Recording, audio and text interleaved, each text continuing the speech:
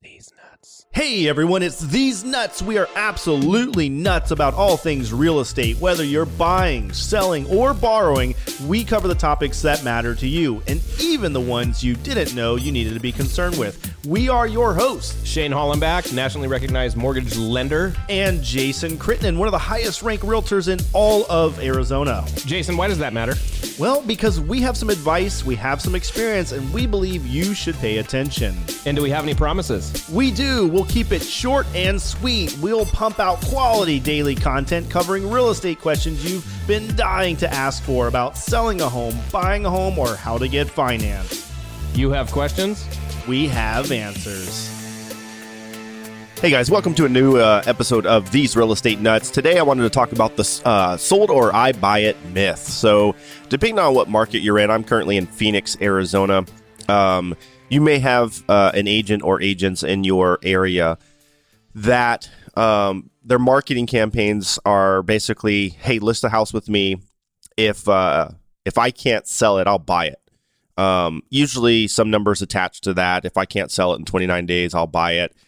Basically what's happening there is they're trying to overcome the objection of, why should you hire me versus interviewing someone else? Well, I'll actually buy your house. So no matter what, you have that guarantee that you'll get your house sold in 29 days or 49 days or whatever days that they'll usually use for that marketing.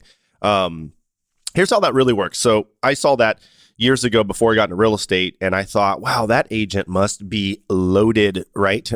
In order for them to buy houses. Like how could they possibly do this? And then I got into the industry, and again, I would see that advertising and I would think, man, I can't offer that. Like I can't physically buy my clients' houses if I can't sell them. So a little intimidating to see that type of marketing and think, wow, they must get a lot. They must sell so many houses that they're able to do this, right?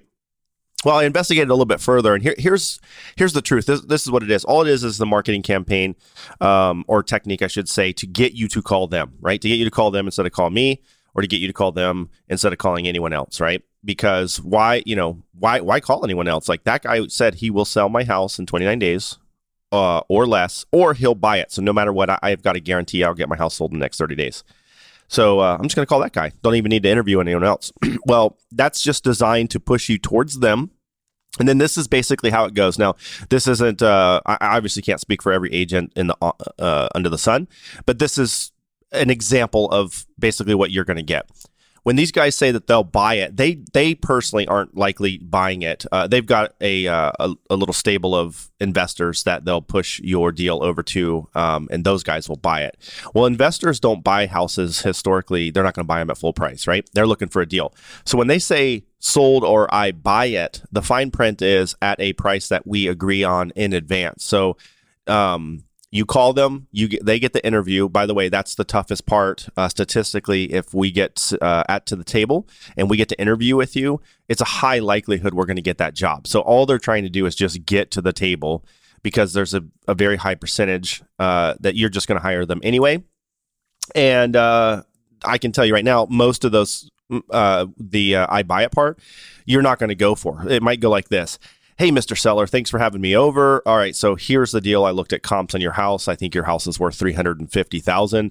Average days on market in your neighborhood are 45 to 60 days. I'm going to try to beat that. And of course, Mr. Seller is going to say, all right, cool. So if you can't sell it in 29 days, then you'll buy it for $350,000. Oh, no. Actually, we would buy it at 70 or 80% of that number. And of course, the seller's going to be like, I'm not going to sell it for 80% of $350,000 if it's worth $350,000. And then of course you say, hey, you don't have to. It's just I'm just offering that ability to you. If you got to go, like if that's the most important to you, I got to be out of here in 29 days.